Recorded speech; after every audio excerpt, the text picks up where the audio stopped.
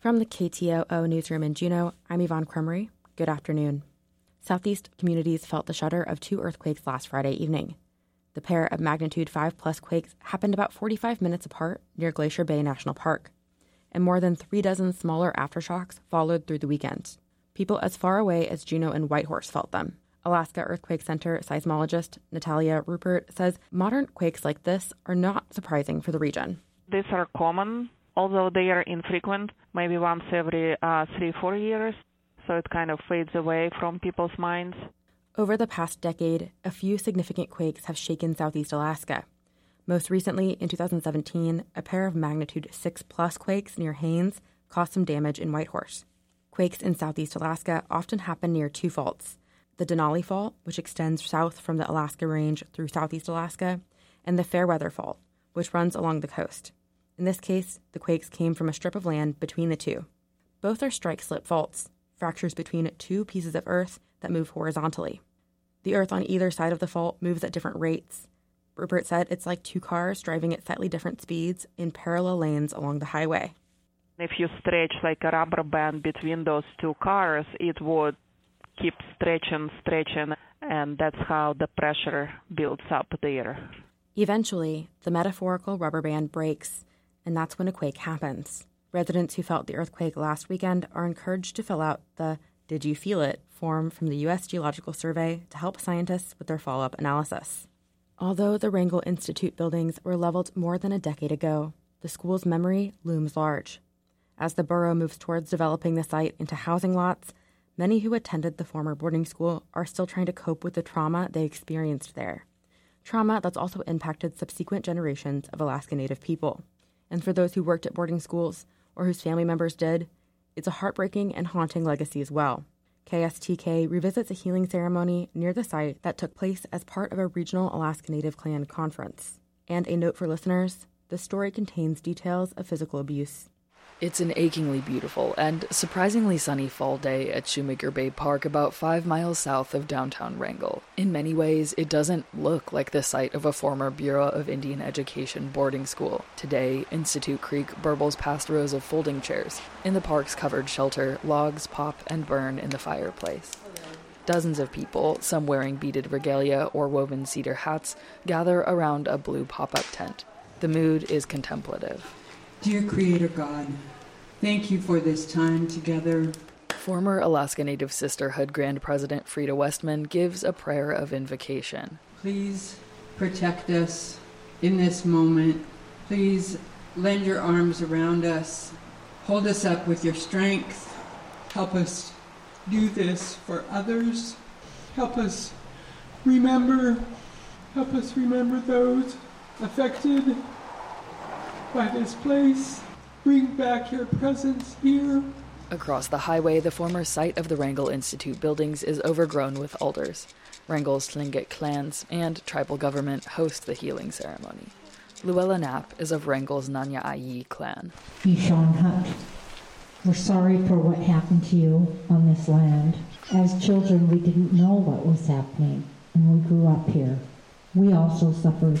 Jocelyn Estes is also Tlingit from Wrangell, a descendant of civil rights leader Tilly Paul Tamery. I just wanted to tell you that my mother was a matron at Wrangell Institute, and I know several of the other people here had relatives who worked at the Institute.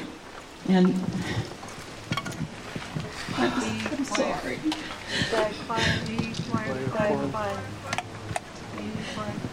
I mean, I like to think that she was a good, I like to think that everybody I knew that worked there was a good person. But now I know that's not true. Tlingit storyteller Shaguna Sta, Bob Sam, leads the healing ceremony. I'm wearing my regalia because they were taken away from us. And I wanted to wear my regalia on this land of Wrangell Institute so that we could show that we are a living people, that we still know who we are. Sam says he worked as a dorm attendant at another boarding school, Mount Edgecombe, in Sitka. He says he thinks of himself as a good staff member, but he saw things at the school that concerned him. I'm going to ask something that's going to be the hardest thing to do. I'm going to ask you to forgive me, to forgive the staff.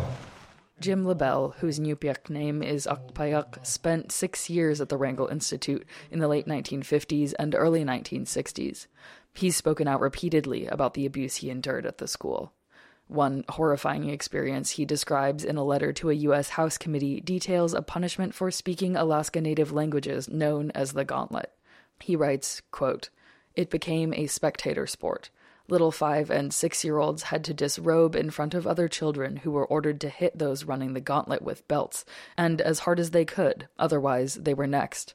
When I was forced to run down the line, it was never a single run. It was often 2 or 3 times." Unquote. That image stuck with Bob Sam. I want to ask you to form these 2 lines again, so that those of us who experienced that, to walk through the 2 lines in the middle with people holding flowers, and we will walk towards the light, towards the sun. Wrangell Institute is behind us. LaBelle stands alone at the end of the lines. At this solemn occasion, I'm so grateful for the weather because I get to wear my clothes this time. In the 2 parallel lines from the park to the water, healing ceremony attendees hold daisies of pink, yellow, and white. Goodness peace to the survivors of the Wrangell Institute. AOF. Welcome. We welcome you with honor. LaBelle and then others slowly walk down the lines of people toward the ocean, shaking hands, giving hugs, collecting flowers. LaBelle is visibly moved. Say my name. I'm so glad you told. You give me courage. You give me strength. Yeah, oh, Ayahuasca, it's the truth.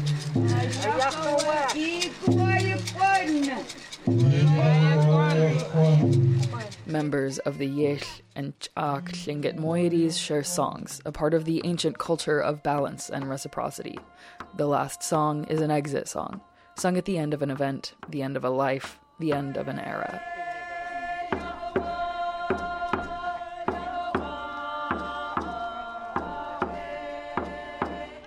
As the crowd disperses, laughter floats up from groups chatting across the park. The weight of the Wrangell Institute's legacy is not gone, but it's been lifted just a little. In Wrangell, I'm Sage Smiley. A legal back and forth between the Kodiak Island Borough and the Kodiak Area Native Association over property taxes is headed to the Alaska Supreme Court. A Superior Court judge ruled in favor of the association last month. As KMXT's Brian Venma reports, nearly $500,000 is on the line. The Kodiak Area Native Association has been paying property taxes despite claiming that the organization should be under a Bureau of Indian Affairs exemption for serving Native people. The Native Association sued the Kodiak Island Borough 3 years ago to get that money back, and a Superior Court judge ruled in their favor in September.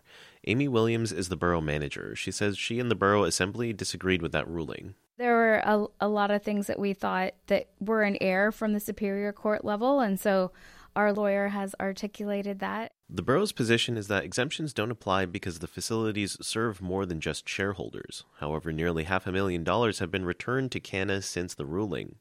But the borough is appealing to the state Supreme Court to get those taxes back.